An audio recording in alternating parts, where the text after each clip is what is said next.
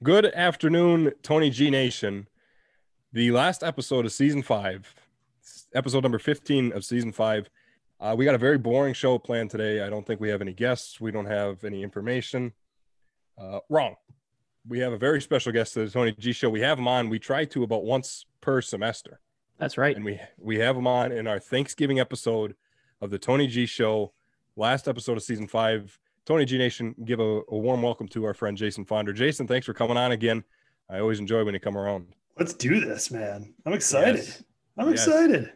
It's a little different than the past time. We talked in the pre-show about this is your third or fourth, we think third time that you've been on the Tony G show. Yep. This is the first time over Zoom. We're remote.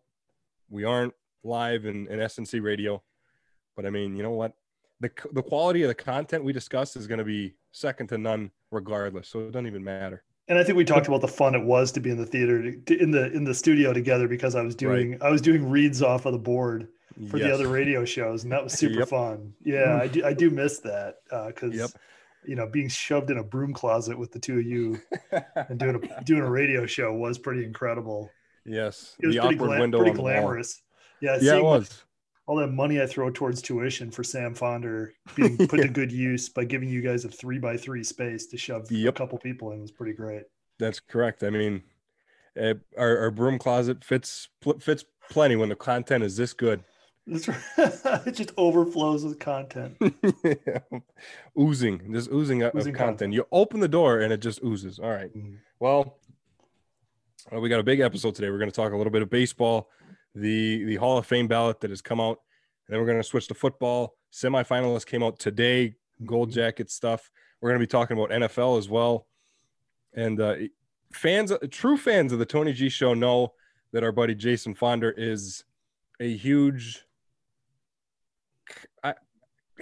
opposite side of Troy Aikman. Huge Troy Aikman critic. I hate Troy Aikman more than anyone loves Troy Aikman. Is that fair to say?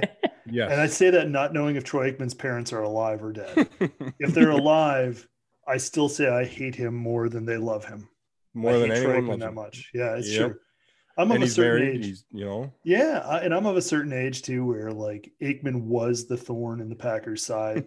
Those Cowboy teams were just like that hurdle that Favre couldn't get over for those years. So there's part of that, obviously, but also that I just think he sucked.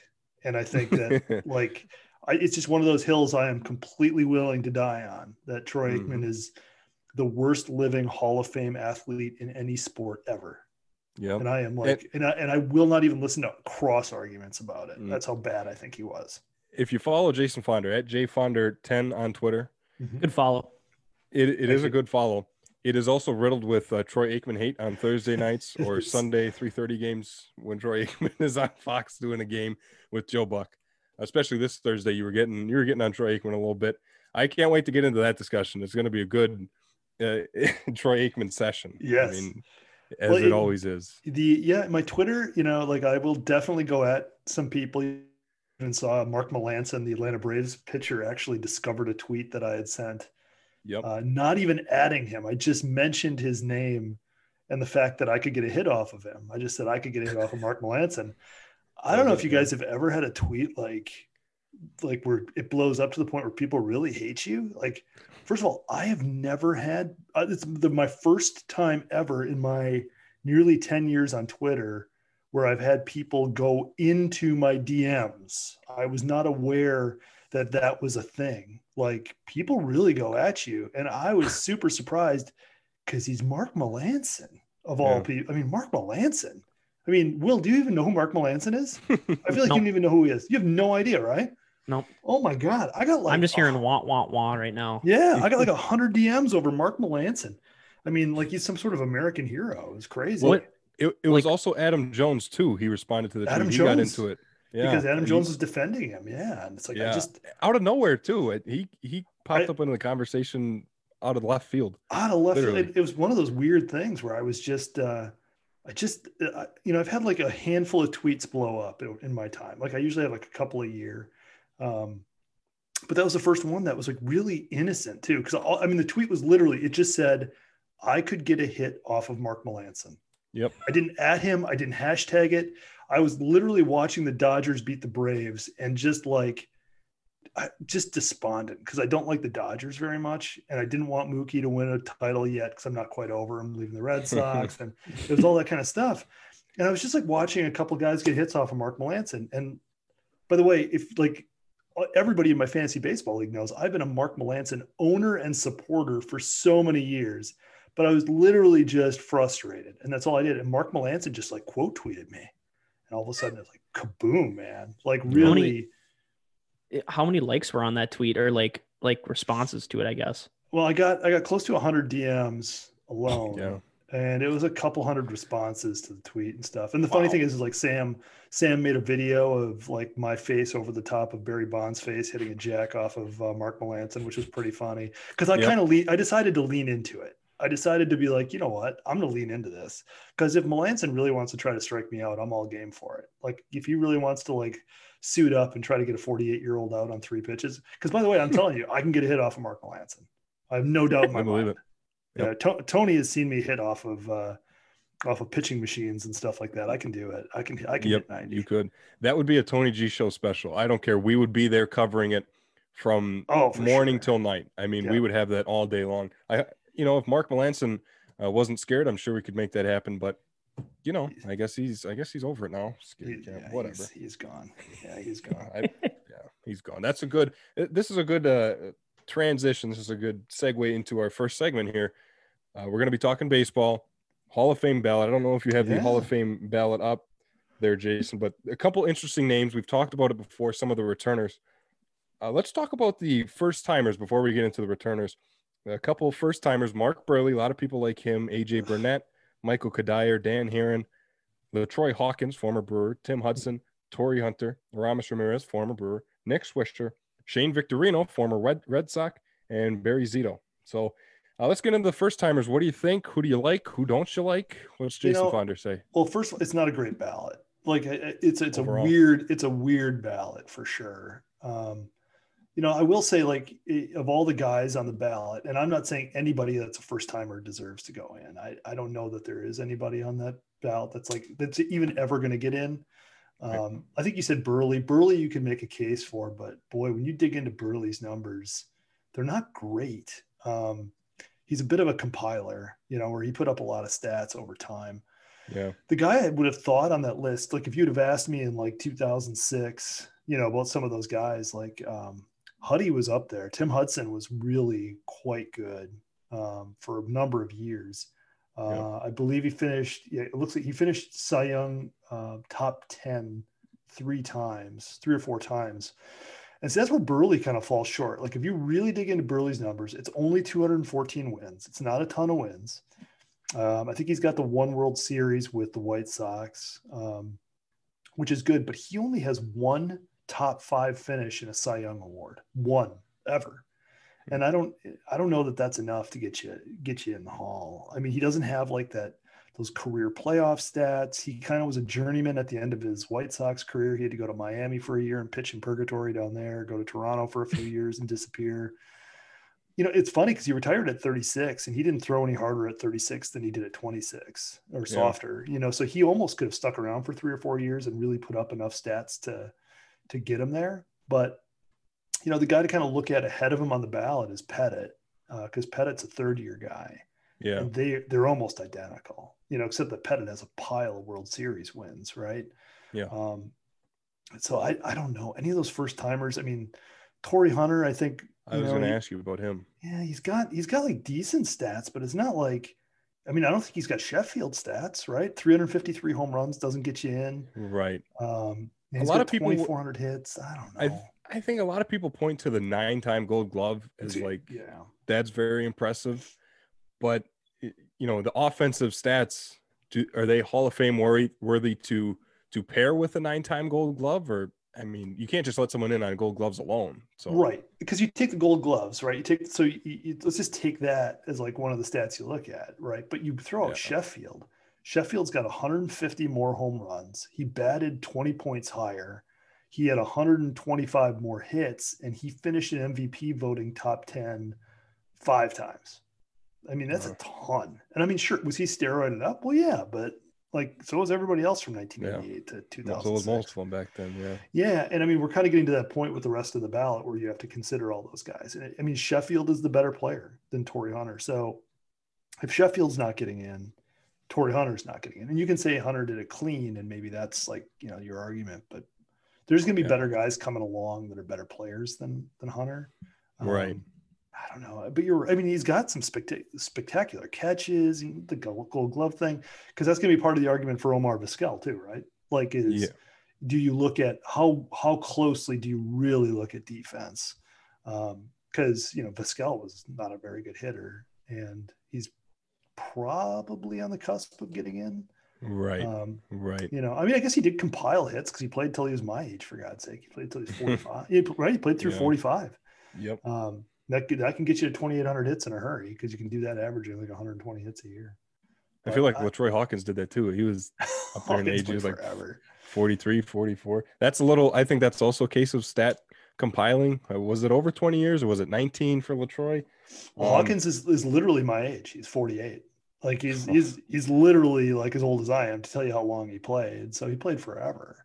Right. And his stats just aren't. I mean, he just didn't do any one thing. He's got more losses than wins. He's got 127 saves, and you got, you know, Wagner is sitting out there for Hall of Fame consideration, and he's getting 30% of the vote, and he had over 400 career saves. So, you know, if he's not, it's the argument. It's the same argument for Hunter. Is if Wagner's not getting in, then there's no way that somebody like Hawkins could even get it. I think Hawkins, Kadire, Swisher, Burnett, Victorino, Aramis Ramirez, Dan Herron, I think they all fall off the ballot. Yeah. I think agree. Hudson Burley, Hunter, Zito might get one more look. You like Barry Zito? Well, Barry Zito was amazing. I mean, he was fun to watch, right? And also he's just a weird dude too. You know, he wore number 75 because he said it was a shelf for his last name, so the name Zito would sit on a shelf because the numbers 7 and 5 across the back of your jersey. I mean, how weird, right? Well, just a weird dude.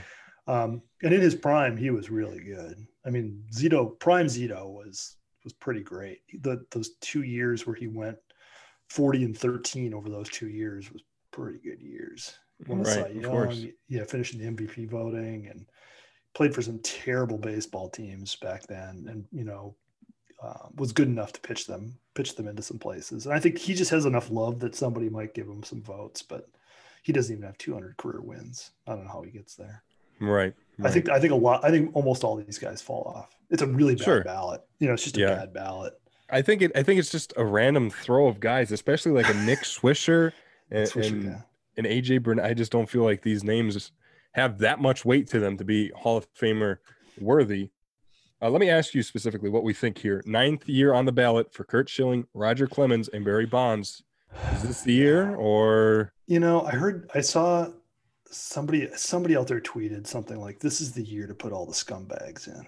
Like, just do it. Just everybody all at once, right? Just Schilling, Clemens, Bonds, Manny, Sosa. Just be done with it. Just throw them all together. Right? Just get it over with. Yeah, just get it over with, right? Because they're all, you know, and Schilling was my guy. Like, he played for my team. I loved him. He's just the worst. Like, the guy's the worst, you know. But he has to go in. Like, his, you know, he's got a career WAR pushing 80. His playoff numbers were spectacular. You know, he's really just one of those guys. Like, you can't really. I don't see how you can pass him up. So I think Schilling gets in. I think he gets in this year. Based on the really bad ballot, this could be the year for Clemens and Bonds. Like, because you have to say at some point, right, that they have to get in. Like, they have to get in. I mean, I get the steroid argument, but it's like, man, they got to get in. And it's also the 9th year for Sammy Sosa. I want to add, I missed him in that first, and this will go around to the 9th years on the ballot. But yeah, I mean, you feel like if one's going to fall, then they're all going to fall right behind him. So it's time's running out for him, though. I mean, 9th year on the ballot, you can't stay on it forever. So is it 10 years or 15 years now? I can't remember what the total length is. I think it's 10 years, right? That you can I remember it being 10. Yep. You know, Schilling gets in probably in the he gets in the players committee if he doesn't get in this year. I think they'll send him in. But Clemens and Bonds won't get in. in the players committee, because they're looked at I guess they're looked at differently than Sosa, because Sosa basically got caught, right? Like that's the major difference, right? He's never apologized for it. He got caught. Same thing with Manny Ramirez, who's the greatest hitter, the greatest right-handed hitter probably besides Pujols in baseball history. And he was just used a lot of steroids, and he got caught doing it, and so he probably doesn't get in even in the veteran committee. I don't know what you do with those guys, it's really hard. But like I said, I think it's kind of the year to kind of throw them all in. And I guess I think Schilling gets in for sure. I just have a feeling that this is the year for Clemens and Bonds too. And that might be it. That might be all of them. I will say, like, if you're going to put, because Trevor Hoffman's in the Hall of Fame, right? Yes, he is. Yeah. And I mean, I thought he was a terrible relief pitcher. I thought he just played on some real mediocre teams and got a ton of appearances against bad baseball teams. And that really elevated him. Like in his prime, Billy Wagner is a much better pitcher. Billy Wagner was way better than somebody like Trevor Hoffman ever even dreamed of being. So if Hoffman's in, like, to me, like that's the argument for Wags. I mean, Wags, 1997, 23 saves, 30 saves, 39 saves. He was hurt, had 6, came back 39, 35, 44, 21 was hurt, 38, 40, 34, 27. That's a run. I mean, that's a real run, and finished up with 37 and then retired.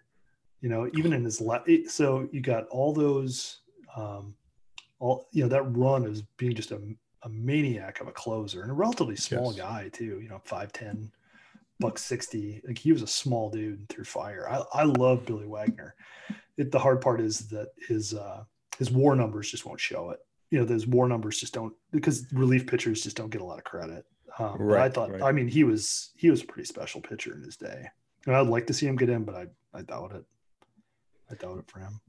And I don't mean to beat a dead horse here, but I think, like, I'm not a huge baseball fan. I never have been, but I enjoy baseball and I enjoy watching it.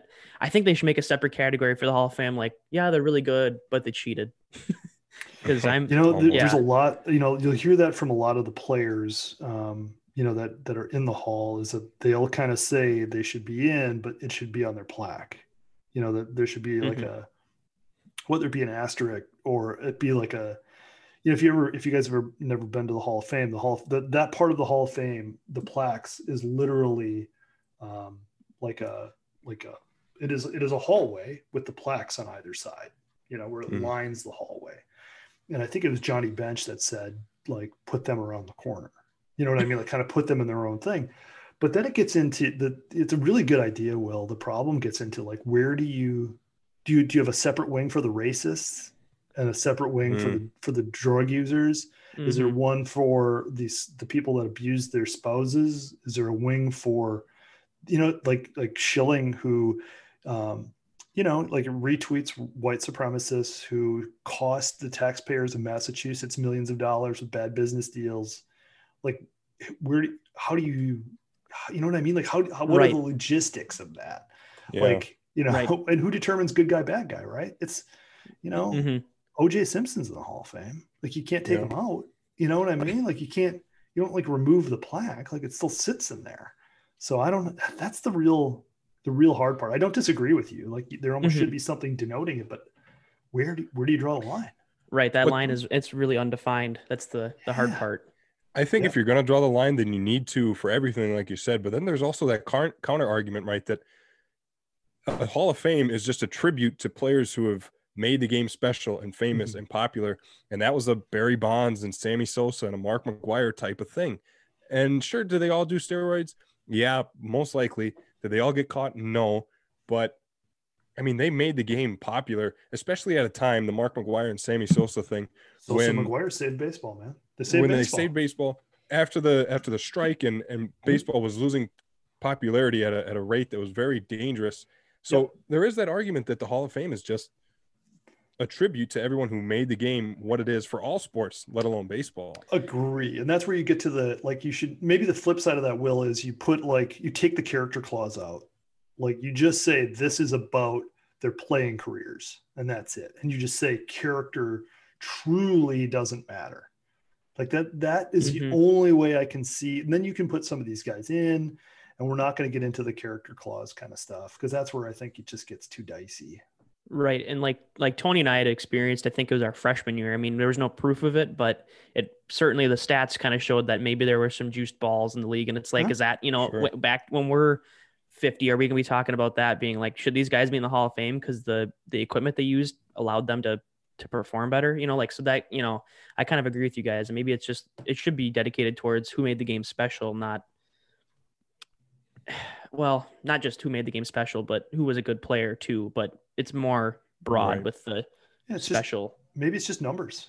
It's just like, hey, these are the numbers that get you in the Hall of Fame. I mean, you kind of, James Lofton played here for years, and he wasn't a good dude. Like some of the stuff that he did, he's in the Hall of Fame. Like like football somehow kind of gotten around it, but at the same time, like football, like you get busted for steroids, you get a 4-game suspension, and nobody even cares. Like they don't even bat an eye. Right. Like you just move on with your life. You get 4 games and you keep going. Baseball just has that black mark because numbers matter in baseball. Like 3,000 hits matters, 300 wins, 500 home runs. All that. Yeah. Like it's numbers, right? Like everybody knows the numbers. But like if I said, what is it? Tom Brady is the all-time career leader in touchdown passes. Do you know how many he's thrown? I don't. I have no idea. 594. Is it really? No. Something like that. It's over 560 something, because him and Drew Brees are going back and forth. Yeah. So, but I mean, like generally speaking, like, do you remember how many Favre threw or how many Manning threw? I don't remember. I know they're up there. So you don't care about that number as much, like the numbers of football, right? Because you accept that football just evolves. Baseball just is the same. It's the same. So I think numbers matter, and that's where it gets kind of weird. Yeah, that's a good point. And I think this is a good transition point from baseball to football, talking about both of their Hall of Fames and both of some of the categories, some of the qualifications to get in. The Pro Football Hall of Fame class of 2021, the Gold Jackets semifinalists. We're going to open it up for you, Jason Fonder. A lot of names on this list. It's a very good list. A lot of memories within this list for all of football fans, I'm sure, especially you. So names you like too. This is like you guys are getting to that point now in that you're starting to see guys that you remember, like in their prime, like prime guys. And that's cool, right? Like it's kind of fun because it's like, it's not like Hall of Fame guys like that somebody has to tell you about. Like you saw, prime Peyton Manning and some of these guys that were in their kind of heart of their careers. Charles Woodson, you guys, because as Packer guys growing up in Green Bay, right? Woodson was, you guys were 10 years old when they won the Super Bowl. It's a big deal. Yep. And same thing with Kelvin Johnson in the division. We've seen him play. Yeah. I remember watching him on the Monday night game when he broke the records. I mean, the guy is there. You're right. A lot of memories on this list. Yeah. So there's some great names. I mean, of that list, the kind of who gets it, Manning is first ballot guy, right? Like he goes automatic. Has to be. But Fred Taylor was a great player. He was one of those guys, like when you'd go like to fantasy football drafts in like 2002, Fred Taylor was always a first round pick, just so you know. Fred Taylor was that guy. And he just never panned out. Like he just never got over the hump, but he was like the guy that everybody thought was going to be the next like Emmitt Smith kind of guy. I think the Woodsons get in. I think both Charles and Darren Woodson get in. Charles Woodson was just a great player and played for a long time too and put up numbers. I think Kelvin Johnson gets in. Tony Baselli is a name on this list that it gets to something the three of us talked about last week when we were kind of doing the pod before the pod, which was, we're throwing out the ideas for the show. And we were saying, I think I threw out there, like, why isn't a left tackle ever been considered for MVP? Yeah. Like, these, cause there's, look at the money that Bakhtiari's getting. It's a ton of money. And Tony Baselli was like, he was a mountain. He was an absolute horse of a man, and injuries kind of kept him back from what he could have done even more. But he was like the prototype. Baselli probably deserves to be in, and it's one of those offensive linemen that he probably should get in.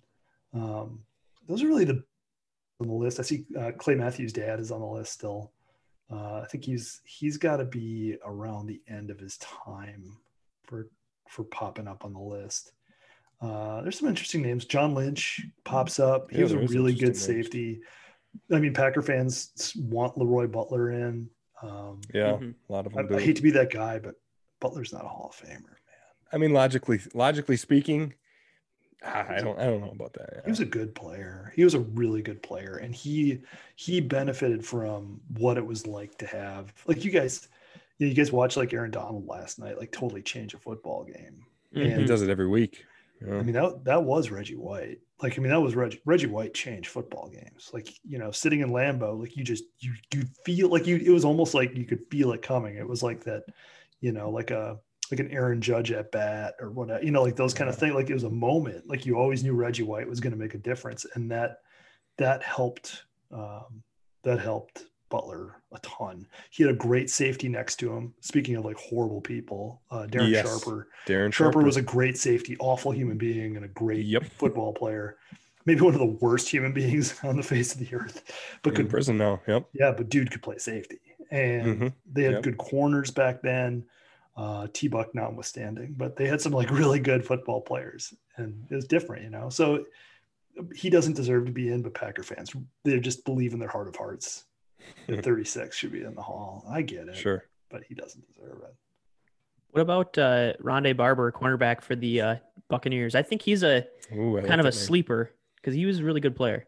He was a great player. He played for a long time too. Like, he really hung around for a long time. Another guy that's going to get, that's another guy that was on a great defense though. And that'll be, similar to Reggie and to like Donald of today, is Warren Sapp was a bit of a game changer. He had Lynch with him too. So yeah, I don't know how one gets in without the other. Like, Lynch and Barber are like, they needed each other in that defense. Boy, they had some linebackers too. I mean, those Tampa Bay Buccaneer teams could flat out play. Mm-hmm. I went to the year the Packers won the Super Bowl with Favre. I actually went to Tampa Bay for the opener. So 24 years ago or whatever, and Green Bay beat the holy hell out of them. It was 35-3 at halftime. Wow. And it was 100 degrees. It was so hot. And I'll never forget, because it was 35-3 and coming out so it's halftime, 35-3. Favre had 5 touchdowns in the first half. Through all 5 to tight ends, by the way, Wow. And they're coming out in the second half. They run out of the tunnel, and the Jumbotron showed Hardy Nickerson, who was a linebacker for Tampa Bay, and it was his birthday. And they showed him on the Jumbotron, and they wanted the fans to sing happy birthday. Like, they did like the birthday song on the whatever. Oh. And by then it's 100 degrees. So every Tampa Bay Buccaneer fan has left. And you have 30,000 Green Bay Packer fans start singing the most mocking version of Happy Birthday you've ever heard in your life. And I'll never forget how bad I felt for Hardy Nickerson. So it'd have been like September 4th or 5th of 1997 or 96, whatever it was. Good memory. It was I got married a year later to the day. That's how I remember. It was like 1 year later. So, so it was a fun trip to go see the Packers. It was really my first experience seeing Green Bay play on the road, where it was like a home game, because it was still that was relatively new back then. Like, it wasn't like now. It's kind of like you expected. Like, you go to a place like even Indianapolis this last week, like it looked like 12,000 Packer fans were there. It's pretty expected now, but back then it wasn't. So it was a real different feel. It was super fun. Plus, they were just a really good team back then too. But yeah.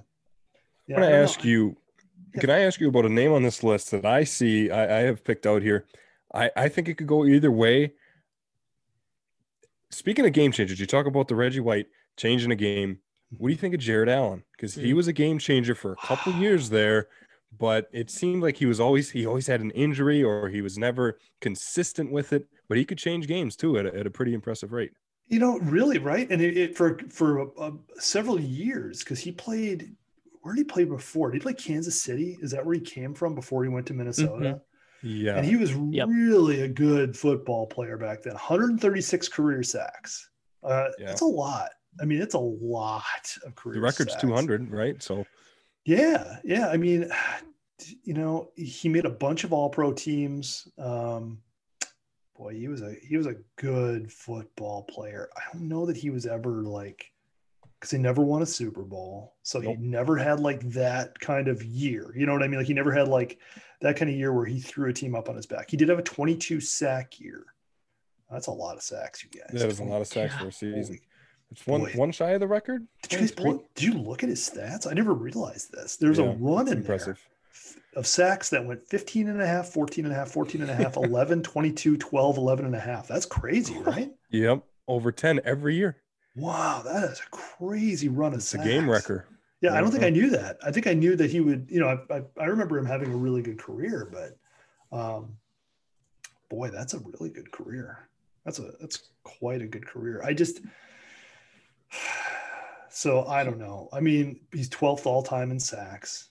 Yeah. Guys ahead of him: Bruce Smith, Hall of Fame; Reggie White, Hall of Fame; Kevin Green, Hall of Fame; Julius Peppers, 4th all time in sacks. Yeah.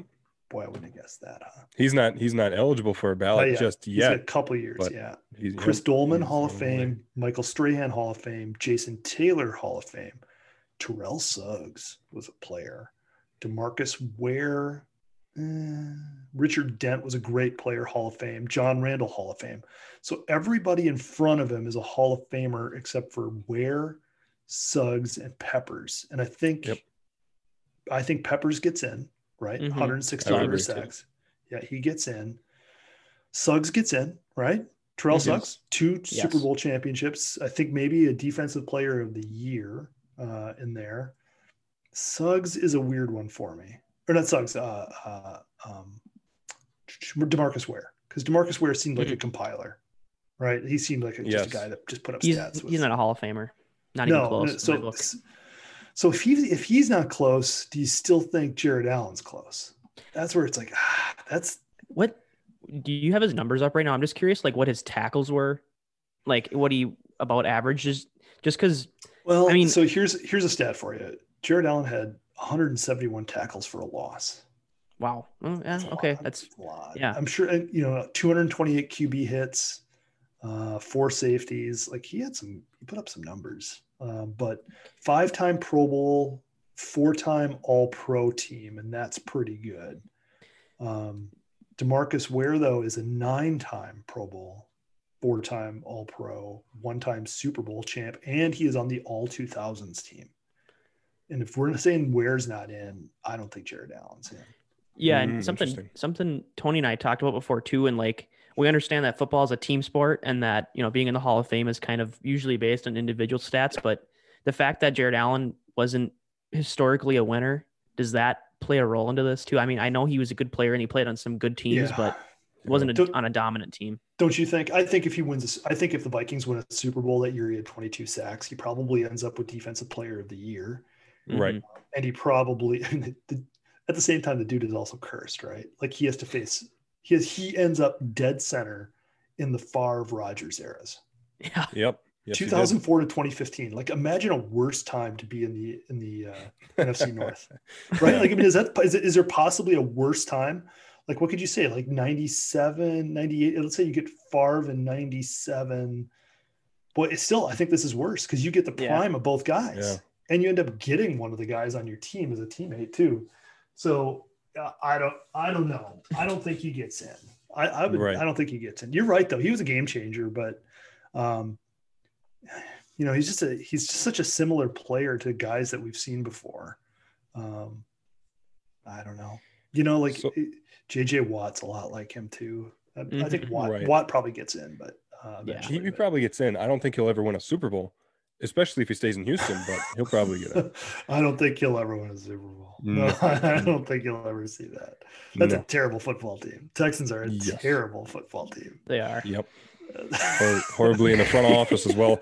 On-field play, but front office as well is just a mess all around in Houston. Train wreck. Poor JJ Watt and his brother just ends up in like the mecca of pro football, just playing on a 10-0 team. Just ends up with the greatest, possible place you can end up playing football right now. Poor JJ Watt. So can I ask you? We've a couple more questions here before we move on. We talk about Hall of Famer being a team sport. So let me ask you about this player in particular. If Peyton Manning gets in, does Reggie Wayne get in? Reggie Wayne? No. Reggie Wayne's a really good player, but the threshold for wide receiver in the NFL Hall of Fame is so high. It took Chris Carter forever to get in, and Chris Carter was a way better player than Reggie Wayne was. No. I mean, Reggie, and again, it's like, no, it's not even a slam on him. Like Reggie Wayne probably put up terrific stats, but he had really good players with him. I mean, and he also played in a prime time of like throwing the football too, right? Like, I mean, like he literally comes around at the time where, so he made one first team All-Pro team, one ever. Yep. He's 10th all time with receptions, which it's great, but like, again, like look at the guys on the list ahead of him. Bryce is in, Fitzgerald's in, Gonzalez is in, Witten will get in, Marvin Harrison. Oh, because he had Harrison, right? He had Marvin Harrison as a teammate, and he had T.Y. Hilton as a teammate. Yeah. So he ends up kind of being the other guy, right? Like he ends up being the other guy. And I don't know that he ever gets in because he's got Anquan Bolden ahead of him by 6 receptions. They played the same amount of seasons, like 2 the season. And Anquan Bolden's not a Hall of Famer, right? Correct. Yeah. Andre Johnson, he's not a Hall of Famer. Nope. Steve Smith? I don't think so. I would like that, but no. On the list.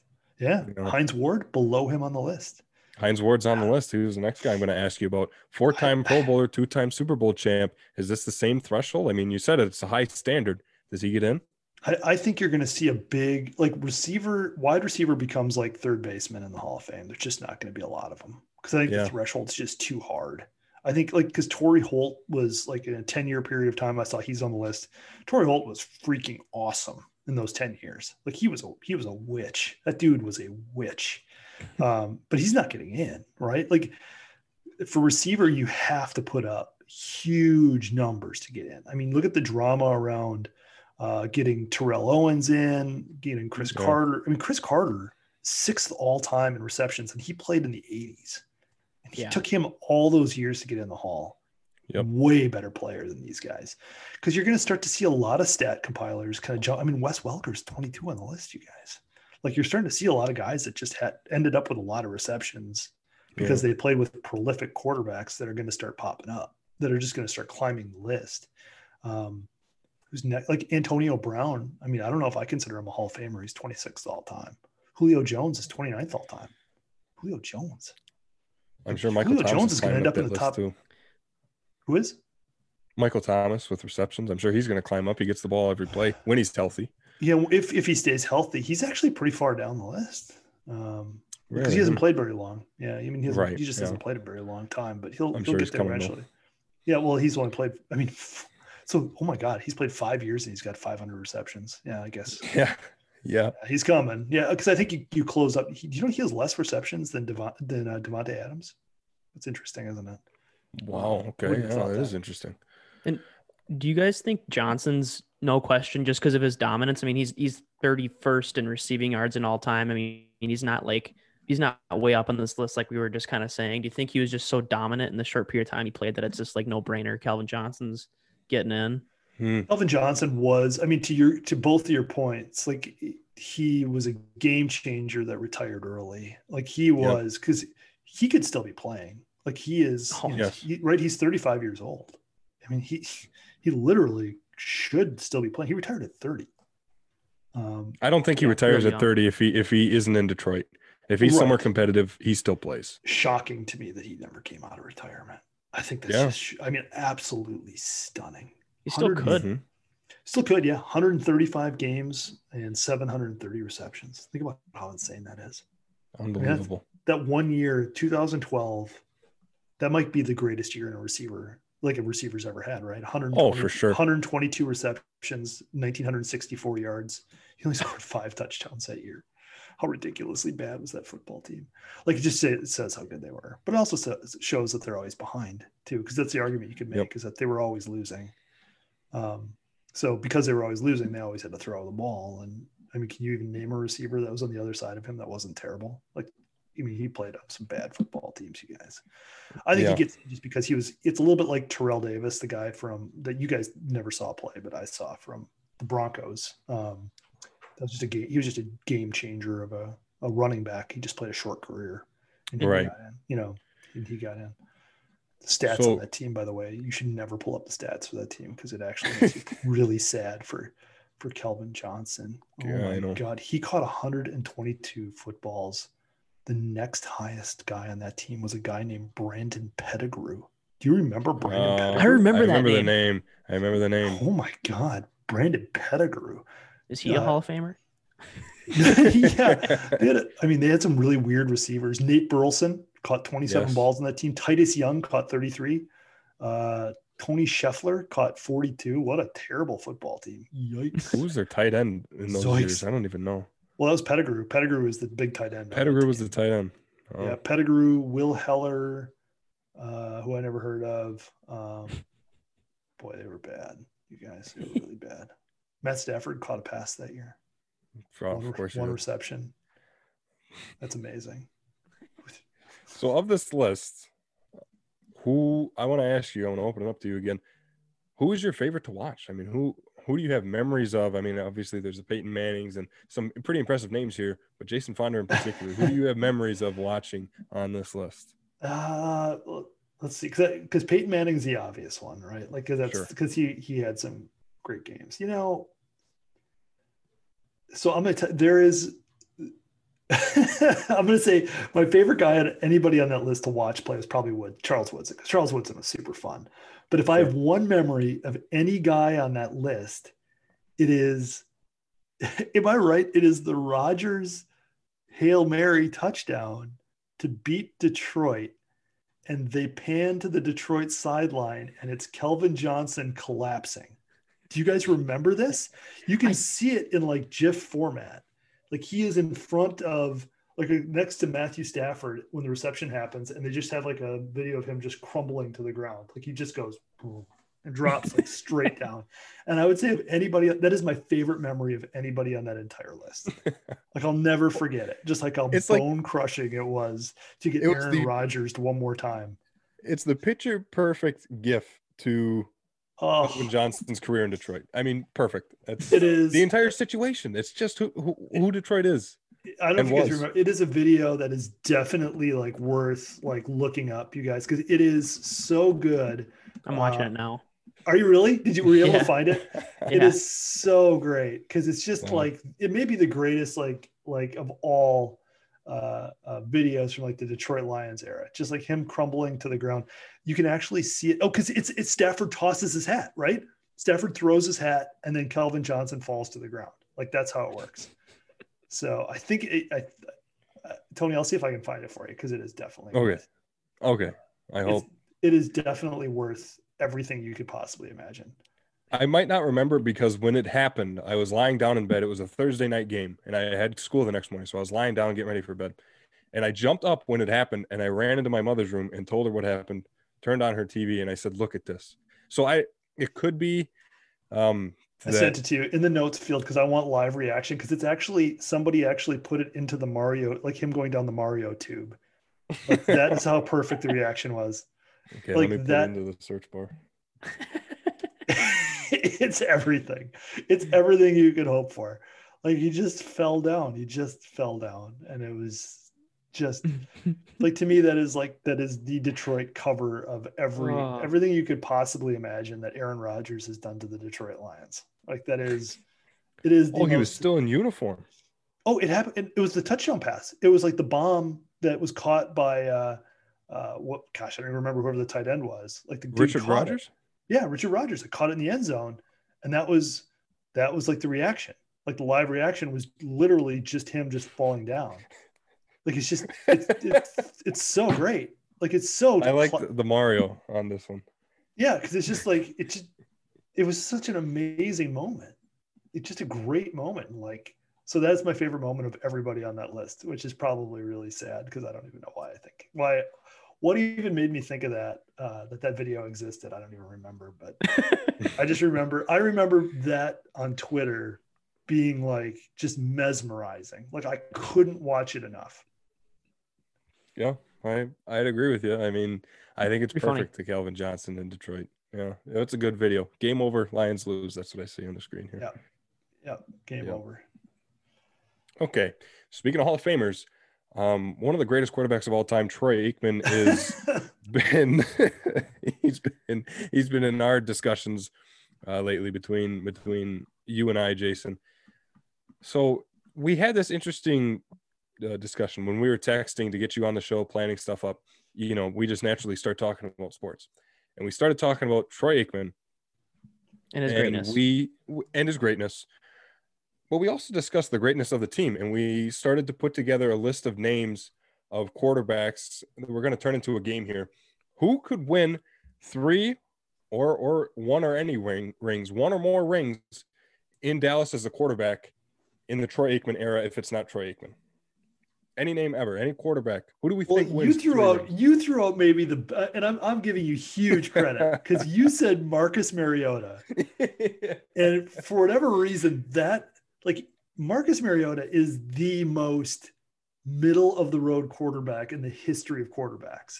That is, because really you could almost say half of every quarterback that has ever played is better than Marcus Mariota, and half of every quarterback that has ever played is worse than Marcus Mariota.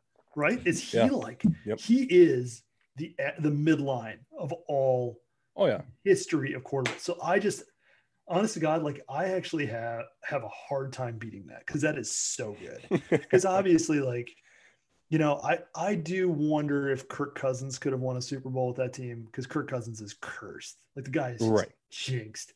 Talent-wise, way better than Troy Aikman ever was. But was he just could he have done it? I don't know. Marcus Mariota is just such a great example. I feel like, I think I even said, I think on Twitter, I said something like Troy Aikman would have won 6 rings with that team. Tony Romo would have won 6. Tony Romo would have won 6 rings with that team. That Aikman won 3 because Romo was twice the quarterback that Aikman ever could have dreamed of being. He was just so much better. And it's funny because I think people disregard Tony Romo. For whatever reason, people love to throw Romo because he had some bone crushing plays too. He had some Favre-esque plays where he drops the field goal. He was holding field goals that year, and against the Seahawks, he fumbled the snap, and he's thrown some bone crushing picks at times when they needed him. But you got to remember too, man, the Cowboys were some bad teams. That was literally he was carrying those teams on his back. Yeah. Because look at what happened look at Dez Bryant. Dez Bryant was a great receiver, and he disappears off the face of the earth when Tony Romo retires. Well, that's no accident. What does that tell you? It tells you a ton about what kind of quarterback Romo was, that he could turn Dez Bryant, who basically, if you've watched any of the Baltimore stuff, he looks talentless now. He can't run routes. He's in bad places. He doesn't look right. It's think about how good Romo was. Didn't I ask you? I asked you. I'm looking back at our text. I asked, does DeShone Kizer win a ring with the '90s Cowboys? Because also just a terrible quarterback. And I think, do you remember this? I called into your radio show once because I'm a huge DeShone Kizer defender. I believe DeShone Kizer got Cleveland Browned out of the NFL. He just ended up on the most cursed franchise that you can end up on. I think he was great. I think he could have been a great quarterback. I think he had all the tools, and just ended up. He's going to be just like Sam Rosen, where Sam Rosen just ended up in football hell. You end up in Arizona, and then they pick a quarterback in front of you, and then you go to Miami and they pick Tua, and you can't win. You can't win. And so I think. And then we joked around about Paxton Lynch and Scott Tolzien. But I mean, oh, dang it. I was going to say Scott Tolzien. Scott Tolzien was a terrible. Oh my God. I was at the game when, what had it been? I think it was Packers Bears. I was at a Packers Bears game when Rodgers got hurt. Yep. Broke his collarbone. And so did whoever was Cutler, the quarterback? I think Cutler got hurt. And I ended up sitting there in sub-zero weather watching Scott Tolzien and one of the McCown brothers, whichever one was playing quarterback for the Bears that day. And we left. Me and my friends just left. We're what are we doing here? We don't have to be here. We just left. I can't remember if it was Scott Tolzien or somebody else, but I always have this vivid memory of Aaron Rodgers. He got poked in the eye. And I'm going to say it's Scott Tolzien. You can correct me if I'm wrong on Twitter. Let me know. But I remember a backup quarterback going in to do a handoff on the 1 yard line, and they tripped and fumbled it. That sounds like the most Tolzien thing you could do. What about Joe Flacco? Well, Joe Flacco won. He's won. Did he win 2? Flacco's got at least one win, right? Does he have 2 wins? But those Ravens teams he's on were really good too. So I think that's why he's defensively they're really good. Flacco wins. He wins the same amount because you know what? It's actually a really good comparison between the two. Like I think that's those two guys were really close. And Flacco's not a Hall of Famer.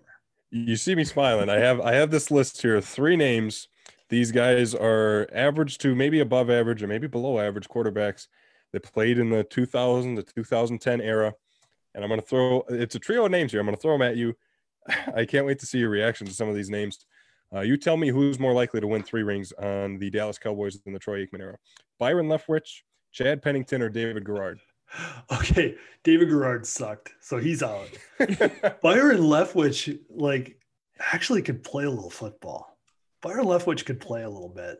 Do you guys ever see the video? Did he blow out his knee and he finished the game? Did you ever see that? Oh boy, no, I didn't. Not gonna. No, it's terrific. So he led them to a victory with a blown either MCL or ACL in the final 2 minutes in a 2-minute drill. And he would throw a pass and he would put his arms around his tackles or his guards, and they would carry him to the next play. It's a very famous like football kind of thing that happened with Leftwich when he got hurt. So Leftwich was better than you think. I know you're kind of making fun of Byron Leftwich. Chad Pennington felt like he should have been better. He felt like he just seemed like a guy that should have made it. He just felt like a guy that should have made it. And he couldn't make it. He would not, boy, even as stats go, I think he was really bad. So I'm going to say no. I'm going to say you found the bottom of the barrel. Okay. I got to know out of Jason Fonder on the Dallas Cowboy quarterback list here. I'm trying to think of more. I'm trying to brainstorm. By the way, the Leftwich thing, I looked it up really quick. It was in college. He was playing for Marshall, and he actually broke his leg. He actually broke his leg and played through a broken leg. Yep. If you go on YouTube and you type it Byron Leftwich, then the broken leg is the first thing that comes up on the YouTube. They carry him. Yeah, they carry him down the field. It's pretty great. Literally carrying him around the shoulders. Yeah. Interesting there. I had a name. And I lost it. Jay Cutler. Easily. Jay Cutler had tons of talent. He just didn't care. Trent Dilfer. Trent Dilfer won a Super Bowl already. I know, but it wasn't a Trent Dilfer Super Bowl though. No. Dilfer would have won a couple Super Bowls with that team. He was good enough to do it. He was a game manager. Dilfer didn't make any mistakes. That's what Aikman. That's what Aikman was good at. Aikman didn't throw any touchdowns. That's my whole thing to you is he never. What did I say? He threw 20 touchdowns once, one time. They never depended on him for anything. He threw 1 touchdown a game. That's what he averaged. What is that? That's nothing. Thursday night, the Thursday night football game, had nothing to do with the Cowboys. And Jason Fonder sends me a text about Troy Aikman. Says Patrick Mahomes is only 64 touchdown passes behind Troy Aikman, and that changed after the Sunday night game for the Chiefs too. So he's climbing in already. Yep. Well, my point was, I think the other night when I was watching so Aikman does this thing because he was doing the game. He was announcing the game. And Aikman does this back in my day thing, back when I was playing or back when whenever, he had some sort of stellar career. It's you won some championships. You were terrible. You were not a good quarterback. Don't do this back in my day stuff. You were Favre, man. Yeah. You weren't Favre. Everybody rags on Favre for the interceptions. Favre threw 5,000 touchdown passes. Aikman threw 165. And Favre threw a bunch of interceptions. Aikman threw 141. He almost had a 1-for-1 ratio. Yep. He wasn't any good. He wasn't any, he just threw short. He just threw those short Drew Brees swing passes that just drive you insane. Just dink and dunk all over the field. Yeah. He was nothing. That guy was nothing special. And I think whenever he does the back of my day stuff, I just lose my mind. You also backed up the Patrick Mahomes is 64 touchdowns behind. You backed that text up with Ryan Tannehill's tied him on the all-time list. Yes. Yeah, Tannehill. Ryan Tannehill. Really. Tannehill. And even Tannehill played in Miami backed up too, right? They benched him there. He didn't even play for the last couple of years. And he was a backup in Tennessee when he first got there to Marcus Mariota. Yeah, and everything comes back to the dead center of the universe, Marcus Mariota. The world revolves around Marcus Mariota. Yes, sir. All right. Well, do you think we should get into current football talk? I am very interested to see an MVP prediction. I gave mine on the Tony G Show a couple weeks back. Who did you say? Who was your pick? My number one overall was Patrick Mahomes. Then it went Kyler Murray, Dalvin Cook, honorable mention to Russell Wilson. So those were my top four. Mahomes is hard to beat, right? I know. I mean, you just can't. You'd like to see someone else just for the sake of like a hot take, but I mean, logically speaking, he's running away with it. I think you can give some really compelling arguments to some guys, but 27 touchdowns and 2 picks. Yeah. I mean, oh my God, right? Like, it's so crazy. He's the only guy over 3,000 yards. He throws the ball a lot. I mean, Matt Ryan throws the ball a lot too, but that's because they're awful. But I mean, Mahomes is just so good. It's a really good pick. But so if I'm going to make an argument for somebody, I get the Kyler Murray thing. I really do. I don't know. I don't know if they're going to make the playoffs. I think because by the way, I have a big problem with Kyler Murray. He is a baby. Have you ever watched his games? Him crying on the side, just a whining cry. I hate that. It is bad body language. Oh, you see that? He needs to take a Russ Wilson class of body language, right? Like Russ Wilson just plays like he's up 30 points every game. I love that guy. And I'm partial to him too. I think Russ cost himself the MVP with those picks. I think he was well on his way. I think the thing that won't get accounted for very much that should is, he plays with a really bad offensive line and he gets sacked a lot, 33 sacks. So he's been sacked 3 times the amount of Patrick Mahomes. So I think Russ gets some consideration. But the guy I would make an argument for, if you want to make like a dark horse out of nowhere argument, would this team even be in playoff contention without him? Is Josh Allen. Ooh. He's completed 68.5% of his passes, 21 touchdowns, 7 interceptions. So not a lot, not too much. Maybe, a few. Like he's obviously had some. But is that team anywhere without him? So that's my dark horse guy. I will admit to being kind of a Josh Allen guy because I watched him play in college a little bit. Because he was always on like the Thursday night games because he played out west, like Wyoming or whatever. Wyoming. Yeah, Wyoming. So I used to watch those terrible football games, and dude can sling it. Like dude can sling it. He's got a cannon for an arm. He does. Super fun to watch. Like that's a guy that's like really fun. What's really interesting too is if I'm not mistaken, the Bills are in prime time, like 5 straight weeks coming up, and don't discount that kind of stuff, right? Because all of a sudden you're going to start. Because I mean, how many Bills games have the 3 of us watched, right? Like, I mean, if you watched one, I probably have watched one. I think 1, 2. Yeah, and I don't think I've watched like that closely. I think it's kind of like one of those flipping through, and sure enough, there's the Bills, and I'll watch a little bit of it. But it's not like you tune in to like Bills football, right? You're not going out of your way. Correct. So this week they play the Chargers. Then they play Monday night San Francisco, Sunday night Pittsburgh. Let's just say Sunday night Pittsburgh, week 14, and Pittsburgh is 12-0. Yep. And let's just say he beats them. How do you not give him some run? Right? You got to give him some run, don't you? Yeah. Like if he goes in there and beats the Steelers on the 13th of, by the way, that'll be fantasy football playoff week 1 for everybody.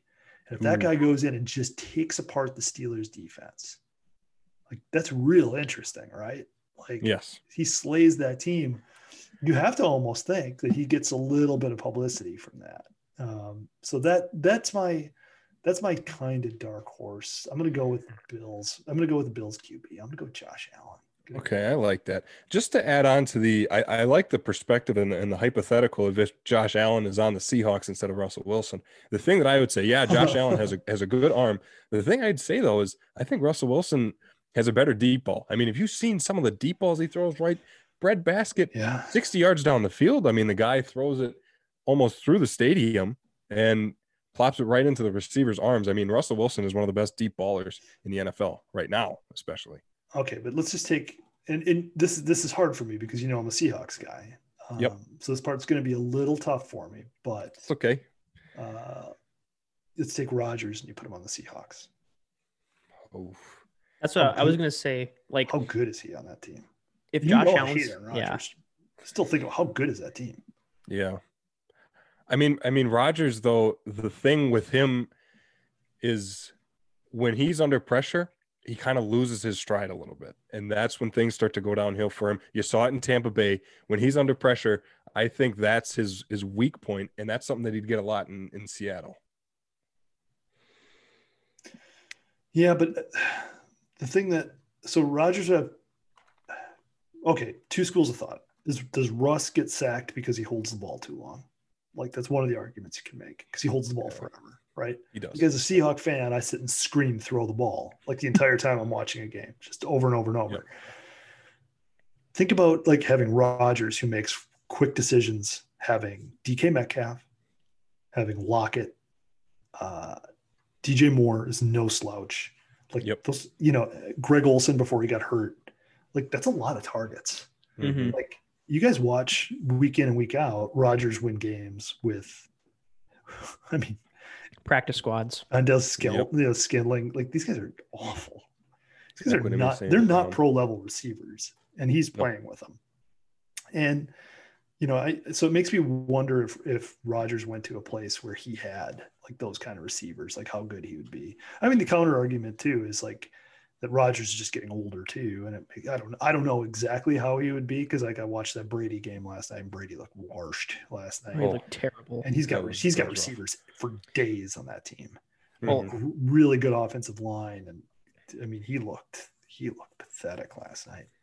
So, and I was going to say too, if Josh Allen is in the MVP discussion right now too, along with Russell Wilson, then you would be joking to not have Aaron Rodgers in there too, just based on the stats.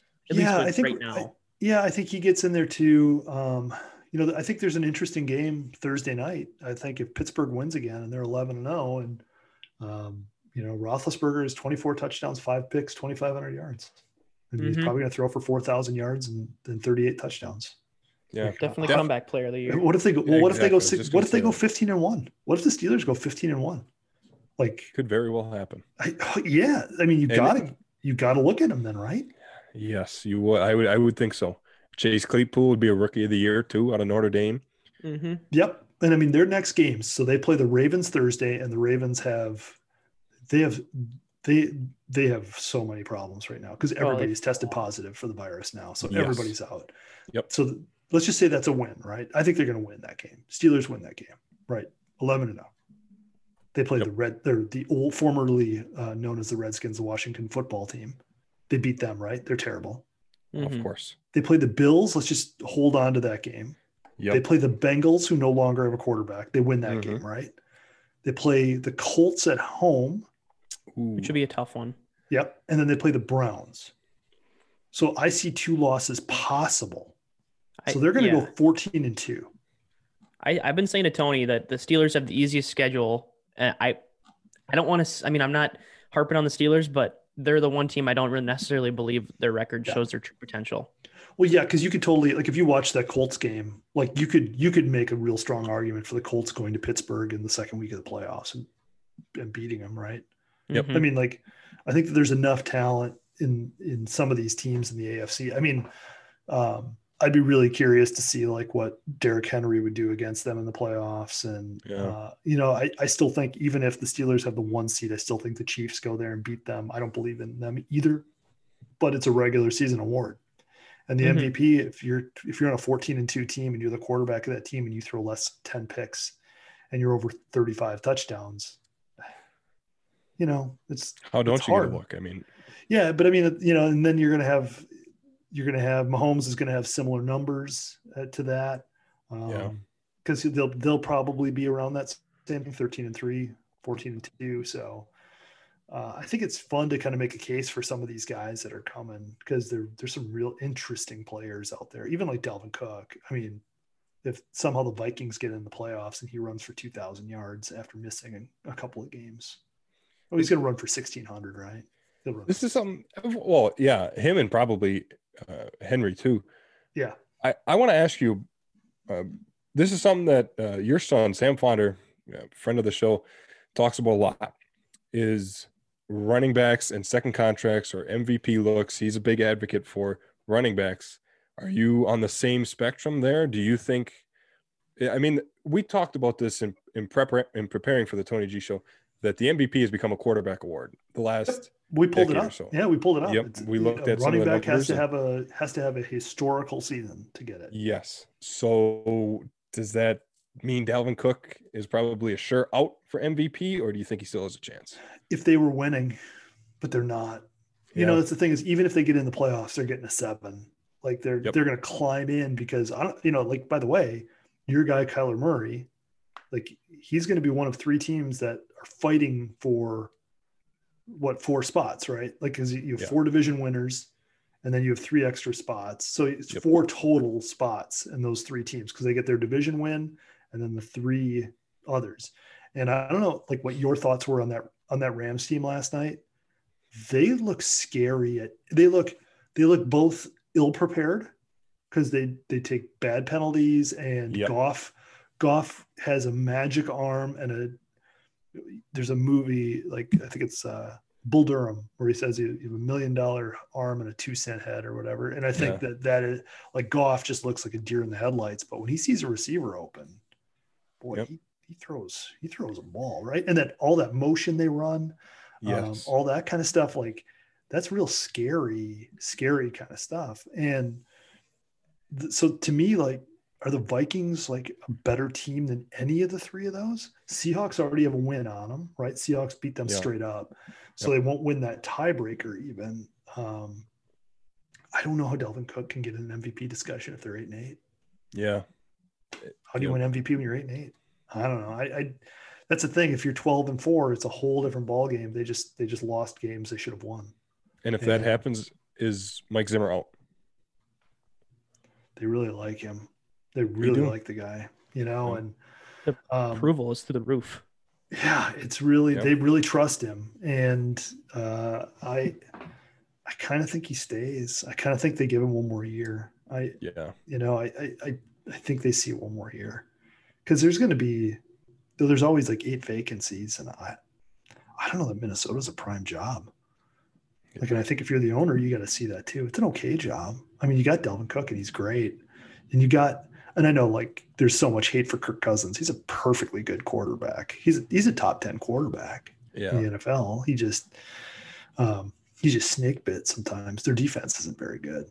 They're losing players now, and they've had some bad drafts and all that. They're inexperienced too. They're inexperienced. I don't know that that's a great job. And I think that they like, if Zimmer kind of rallies this out and he gets to 8-8 after they were really bad, I think that almost earns him another shot.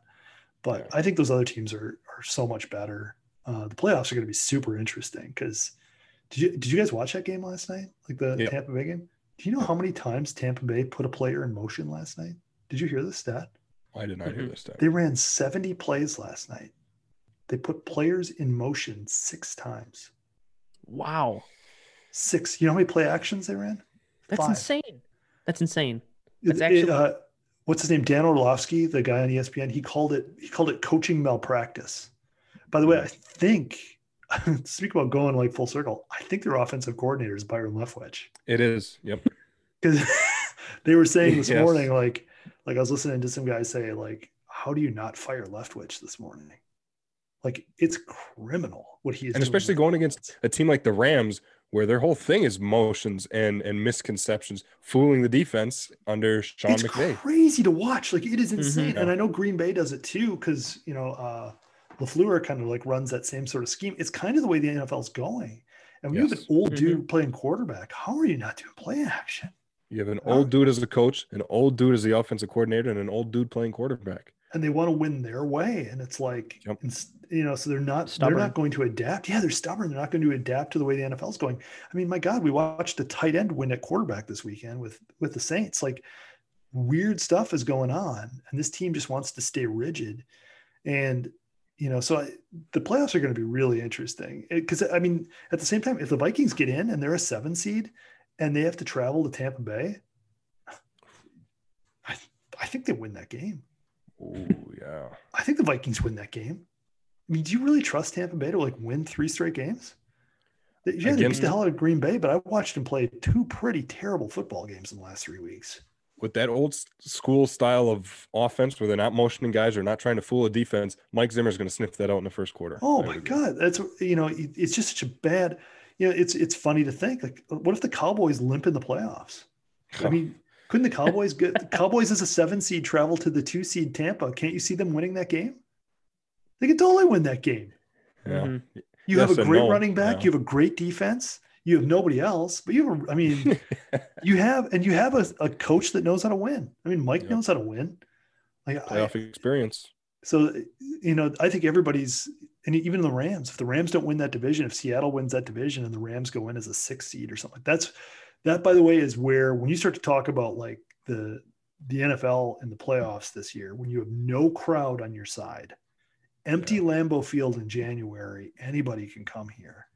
And and the thing that would scare me more than anything as a Packer fan after watching that game last night is you sure as hell don't want it to be the Rams. I wouldn't want the Rams here, and I wouldn't want the Cardinals here. I got a lot of faith in them from that game last night. It might sound weird, but like, I am more confident in them now after that game, even though they lost.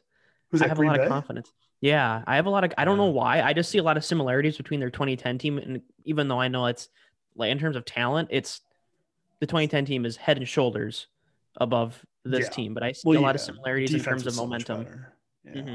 Yeah, way better. But the hard part is I really, I don't understand how this team didn't get another receiver.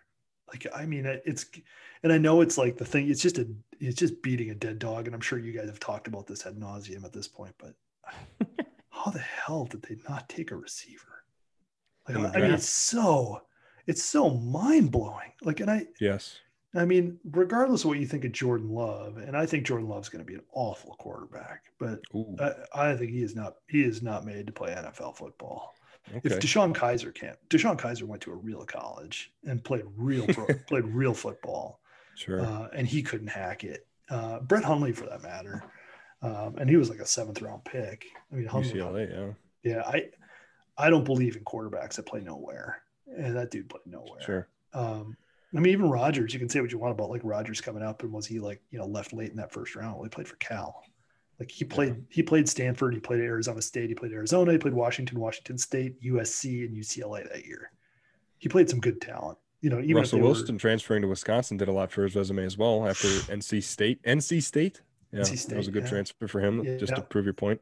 So I think, I mean, how they don't take a receiver right there, especially when there were guys on the board. All draft, there was guys on the board. All draft. And even in this, I'm not saying you had to go get like a, I'm not even sure who is all available at the deadline. But, like even for me, like watching Baltimore sign Dez, like how is he never here? How did they not bring him in just to run him through? How did they not did you see Antonio Brown last night? He looks like old Antonio Brown. He looks terrible. Good. Well, I thought he looked good on routes. Oh, really? Yeah, he's running good routes. He looks old, but he looks like good. He's running good routes. It doesn't hurt that he's playing the opposite of Gronk and Mike Evans, Godwin, right? Like that doesn't kill you, right? Or Godwin too. I mean, he's playing with 3 just superstar talents. But Rodgers is throwing to nobody, and he's hanging in there. I'm a little surprised they haven't done some sort of, who's the guy that was a receiver that they played at running back that year?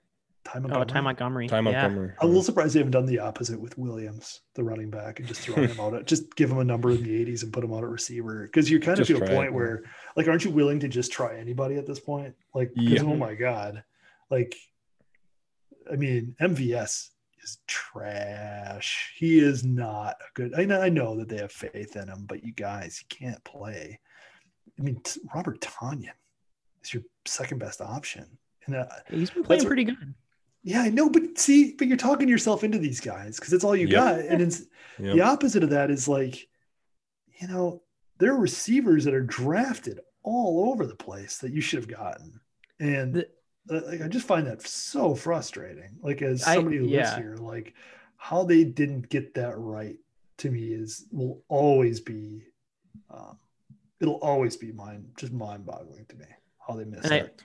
And Tony and I've always talked about this, and I know Tony knows what I'm going to say here, but like as a Green Bay fan, like, or not a Green Bay fan, but just knowing, like, I like to see them, like, they're really trying to find their next quarterback. And I know that, like, we have it's Aaron freaking Rodgers. Like, he's got one of the best talents of a quarterback we've seen ever. But so if Jordan Love isn't their guy, then like, oh, well, like move on to the next quarterback. They're not going to find themselves in a situation, or at least less likely to, where Aaron Rodgers retires and then they throw in Scott Tolzien and that backup quarterback. And they're like, here's the next coming of Aaron Rodgers. So a little bit of give and take there. And I know it's like, it's sometimes hard to accept, especially for Packer fans, to think that Rodgers' time is kind of coming to an end. And that was an abrupt sign of that. Yeah. But I will say, like, it was a deep quarterback draft where, like, you know, Jalen Hurts went 53.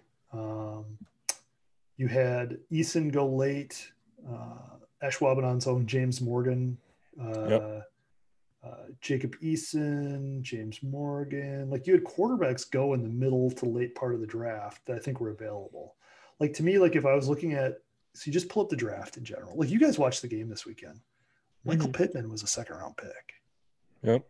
Michael Pittman was picked 10 picks after Jordan Love. Like, that could be your number 2 receiver right now. You could have traded down. You could have traded down out of the 26. You could have picked up 2 second-rounders. You could have burned one of them on Jalen Hurts if you wanted a quarterback of the future. And you could have taken Chase Claypool, who went 49th in the draft. Like, that's where it's like so mind-blowing to me that they didn't. You could have addressed a couple of needs. You could have gotten a couple of things because you didn't. I mean, do you guys really believe Love is like that much better than Jalen Hurts? I mean, really, no, I just think if that's their guy, I don't know. I can't tell you right now, but I know that... I can tell you right now, Tony. He's not Jalen Hurts, man. He's not? Okay. No. I mean, that's a whole other conversation. They should go to Jalen Hurts over Philadelphia. But nonetheless, I feel like even if they wanted to wait for the second and third round to take a wide receiver just to get some sort of help at all, Patrick Queen, linebacker out of LSU, went the pick after Green Bay picked, and he is the rookie leader in tackles in Baltimore. And he looks good. Yeah, he's a good player. Well, even Edwards-Helaire, the running back, goes 32. Gladney, the cornerback, goes after. Like, there's players, I think that's where it gets frustrating because, like, Will, to your point, like, this is a team that looks like they could win. Like, the Green Bay has like this look and feel. Like, when you watch them, like, I was a little surprised they didn't win that game. But at the same time, the Colts are really good, and they went in there and they gave them a really good game. And I was a little surprised. I was like, oh, you know, and the reason I was surprised is because Green Bay has this kind of feeling like they can win this. Like, they can win. They're going to win the division, right? Division's already won, so they got a top 4. Is it locked up? It's close, right? They got to be a 2-game lead. Well, I mean, if they beat the Bears this week, it's done, then right? Okay. So you have a bit of a playoff kind of atmosphere Sunday night in Lambeau, where if they win that game, I don't know how anybody comes back. So let's just say they win that game and they're playoff bound. They're top 4 seed. The thing I think that's frustrating to me to look at that team, like, and I know what you're saying. If Love is your guy for the future, it's the right decision. But as somebody who lived through the Favre era and saw us just waste it at the end, like, just wasted it. Because even the year that they took Rodgers, like, yeah, you know, it's like great, but I mean, Favre and Rodgers have won 2 total Super Bowls. It's a crime. Yep. Absolute crime. And so you look at Rodgers and it's like, he's getting older, but it's a different era. These guys are playing forever. You know? And Rodgers, like, those couple of seasons he misses, like, he didn't miss seasons because he shredded his knees. or he blew out his shoulder. He broke his left collarbone a couple of times. Like he's a young 36. He's going to be just fine. You got 4 years on that dude. Like the thing I think that is frightening to me about the Jordan Love pick that eventually is going to come up is like, if they're going to have to part ways with Rodgers eventually, like if they're going to have to do that, we know something about Rodgers, which is he loves revenge. And if you don't think he's going to go to is there any worse scenario than him running out of, you know what I'm going to say, right?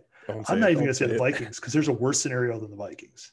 Bears. That's him wearing a Bears number 12 uniform. Oh my god. Would be the most disgusting thing you've ever seen in your life, right? Like the only thing I could even like, I mean, him in a Cowboys uniform playing for McCarthy after we all thought they hated each other. Like they let Dak walk next year.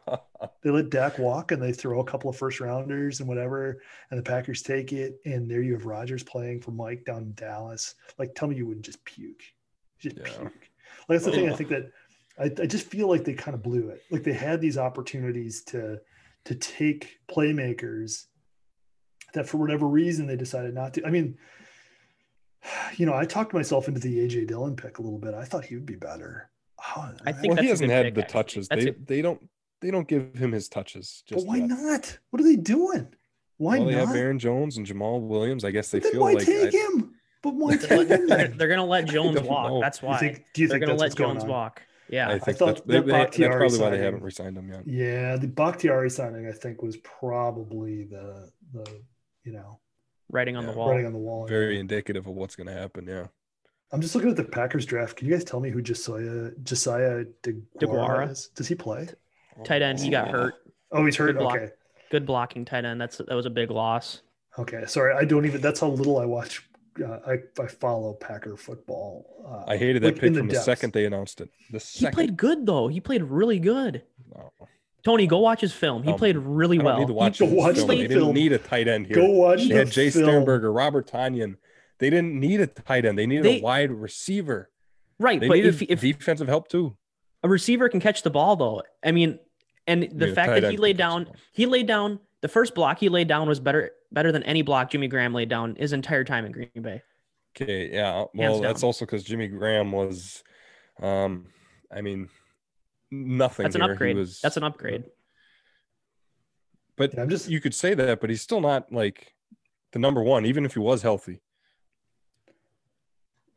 So I'm just looking at the guys they should have picked. There's guys. I mean, I think the thing that's just mesmerizing is how you think that receiving crew is going to be all right. Like that's the weird part for me. You had to know, right? You had to know. Well, they picked. Not getting or what's his face opting out for the season was. I mean, he wasn't probably going to be. I forgot. Blanking on his Funches probably wasn't going to be an all-star, but I mean that's. More depth, you're just losing right there. So. At least he was an NFL receiver, which is more than you got, right? Mm-hmm. Yeah, I'm a little surprised there aren't more guys on the street that they haven't signed or whatever. Because it just seems like that would be like a receiver kind of thing, like you could just dig receivers out of nowhere. But yeah, I don't know. I think that's going to be their Achilles heel because I think you've seen some teams do it. I think the thing that's interesting about the NFL is that you see the top 10 teams all prepare like they're in the playoffs already. And I think that's really interesting to see because I think they all know that all you have to do is take Davante Adams out of the game. And I think that the thing is they're not doing it on purpose. I think that's very purposeful when they let Davante beat them because I think come playoff time, they start shoving him at the line. You check him up and you can change that game a little bit. But yeah, I think, the Rodgers thing is going to be very interesting. Long term, I just think short term, they have a good team, and I think they wasted that pick. Yeah, maybe 15 years from now, I'll eat my words on that. Maybe Love is going to be the third in the line of these guys, and be really good. I just and even if he isn't, then like they have another chance at another guy. I guess is my seat on it or my viewpoint. I'm not happy with the pick. I'd rather have it be a offensive weapon, but. If that's not their guy, then I would too. I mean, I would too, but at the same time, it's like if you're going to take a chance on quarterbacks, I've always felt that should come later. Like it should come like the Jets taking Morgan in the fourth. Like, what are you really giving up? a fourth-round Right. pick. Yeah. But first-round pick is, I mean, that's talent. And you kind of missed on 2 picks, and you're still going to win your division. So it tells you how good you could have been. Because, I mean, and maybe A.J. Dillon is going to be a long-term win, but right now it's a miss. Like, guy isn't giving you anything. So you can't count that as a win right now. But, I mean, I think the talent in the NFC is so good. Whoever comes out of that, whoever wins the NFC and gets to the Super Bowl is going to have to run the gauntlet. And there's going to be one really awful team in the playoffs. Whoever wins the NFC East, it's going to be a bad team. But the other 6 teams are going to be pretty good football teams. You know, and we haven't even talked about the Saints. And that defense is pretty good now. And Kamara is special. That guy is crazy good. Correct. Oh, yeah. Yeah. Yeah, he's fun to watch. But yeah, and it's a good offensive system in New Orleans. But I think we've covered all our bases here. We're all up to date on the Jason Finder takes on the sports world. You can always count on me to have an opinion, Tony. Balance. You can always count on me to have an opinion. I do not. Oh, I know. Yeah, very rarely do I have like a neutral opinion about somebody or something. Apparently, Marcus Mariota is the only thing I have no opinion on. I think he is neither good nor bad. He is just Marcus Mariota. That's it. He just exists. But nonetheless, I think that'll do it for Jason Finder. Thanks for coming around again on the Tony G Show. We look forward to the future here in you and the Tony G Show. Will have you on again in season 6. Like we always say, it's our goal at least once a season. So thanks for coming around. You bet. It was a pleasure. Thanks for having me, guys. Happy Thanksgiving to both of you. Oh, same to you. All right. Well, there we have it. Good old buddy of ours, Jason Finder. Mm-hmm. Always a good time. That was a good conversation. I really look forward to having him on in the future, and I look forward to the future of the Tony G Show. Before we wrap up season 5, wow. Well, one more thing to do, and we got to recap my most recent batch of picks of the week, Tony G picks of the week. I came into this week 16-14. Dangerous record going into this week. My last 4 weeks, I went 4-1, then 4-1, then 2-3, then 2-3. It hit a brick wall after going 8-2 in my last 10 a couple weeks ago, and so I was 16-14. I needed a good week to end over 500, and I did that. Good week. I went 3-2. Let's get into the games in specifics here. Thursday night, Cardinals 6-3, Seahawks 6-3. I picked the Cardinals. I got off to a rough start. I should have known better. After this game concluded, I got back, and I was like, why would I pick the Cardinals? It's hard to win against a division team twice. It's hard to sweep them 2 times in the season. Yeah, that's very hard. And the Seahawks were at home. I mean, they just played a little bit better and a little bit quicker. So they got the... It wasn't a blowout win, though, for the Seahawks, though. I mean, 28-21, the Seahawks victory over the Cardinals. So it was a good game, close game. Tony G regrets the pick. But nonetheless, 16-15 heading into Sunday. How about a clean sweep of Sunday? You remember a few weeks back, I didn't win a single game on Sunday? Mm-hmm. Here we are, a clean sweep. Sunday, Titans 6-3 at Ravens 6-3. The Ravens were favorited in this game. And it was a really good game, actually, it turned out to be. I had Tennessee picked the last meeting before Sunday. Their last meeting was in the playoffs where Tennessee won 28-12, kind of the upset victory. And so I thought, well, why not a repeat here in Baltimore? The Ravens are kind of reeling off that loss in New England. I picked the Titans, and they won 30-24. Sunday, 3:30, Packers 7-2, our wheelhouse, in Indianapolis to face the Colts 6-3, who were favorited. And I had to pick the Colts. I was right, 34-31. I wasn't right by much, but I was right. Another really close game, really good game. It was a close game, overtime, 34-31 victory for the Colts. It was a good game, close game. A lot of mistakes for the Packers is what killed them. Mm-hmm. 4 turnovers, 3 fumbles, and a pick from Aaron Rodgers. Yeah, actually, yeah. Still threw a couple touchdowns, though. Right. But at the end of the day, I mean, the turnovers is what killed them. Right. The fumbles. The fumble on the first drive, the snap exchange, Rodgers. Then there was a fumble with Darius Shepard on a kick return. That can happen. MVS's fumble that we all know about. Yeah. So, I mean... Which is like his first fumble in ever, I think. Right. Well, which is... Yeah. Part of that's because he doesn't get the ball much, as it is. But he did have a couple big plays in that game. Nonetheless, Colts got the win over the Packers, who had a lot of unimpressive mistakes in that game. Sunday night, Chiefs 8-1 in Las Vegas to face the Raiders 6-3. I had the Chiefs picked, and they did come out victorious, 35-31. The Raiders gave them a run for their money. Oh, yeah. Remember, the Chiefs only lost this season. They're now 9-1. Came against the Raiders, that 40-32 victory. And the Raiders gave them a good run for their money again, as I mentioned. But nonetheless, Chiefs did come out a clean sweep, 3-0 on Sunday for Tony G. And they were all close games, too. I mean, there weren't really any blowouts really good on games. Sunday. We try to do that here at the Tony G Show. Pick the good games. It's a genuine record. Yes. Yep. You're not playing the Steelers record. I'm earning it. Oh, whoops. Uh-oh. Shade has been thrown by Will McCormick to the Pittsburgh Steelers, who are now 10-0 after a good week. Okay, so Monday night, Rams 6-3, Buccaneers 7-3. I thought the Buccaneers were going to win. I've really been jumping on their bandwagon. But when they lose bad. Mm-hmm. I mean, you remember that loss against New Orleans? It was just bad, 38-3, wasn't even close. Then this Monday night game, it was close, 27-24, the Rams win. But, the Buccaneers, I feel like had a couple chances, as I bumped something here in the Tony G studios. I feel like the Buccaneers had a couple chances to win that game, especially 2 minutes left to go. Tom Brady has the ball, and he throws an interception. So he threw two really bad interceptions that game. Like they were both ducks. Like 10 yards over the receiver's head. I mean, really kind of a shocking performance for such a comeback artist. Someone who is known for being clutch. He couldn't come up clutch on Monday. The Rams played him pretty well and got the victory, 27-24.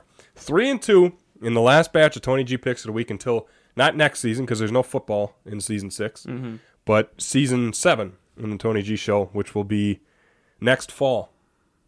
Just crazy. Say goodbye to Tony G picks of the week for a while. Sad. Next fall. So I end this season 19-16, Will.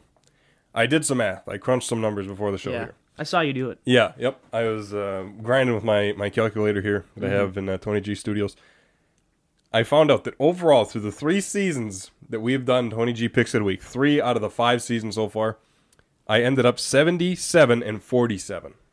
30 games over 500. That's pretty good. That is pretty good. A win percentage of 62%. I'm just saying.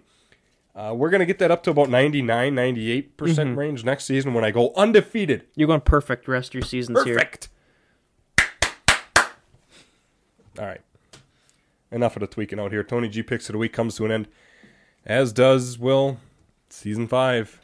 Crazy. Went by really fast. The tissues are right here if you need them. Yeah, I've been using a couple already. Yeah. Season 5 comes to an end, and the Tony G Show. I look forward to season 6. We're going to have 100 episodes in the Tony G Show. I mean... We're going to hit it. Unbelievable. We're going to hit it. 13 episodes into season 6. We're going to have 100 episodes of the Tony G Show.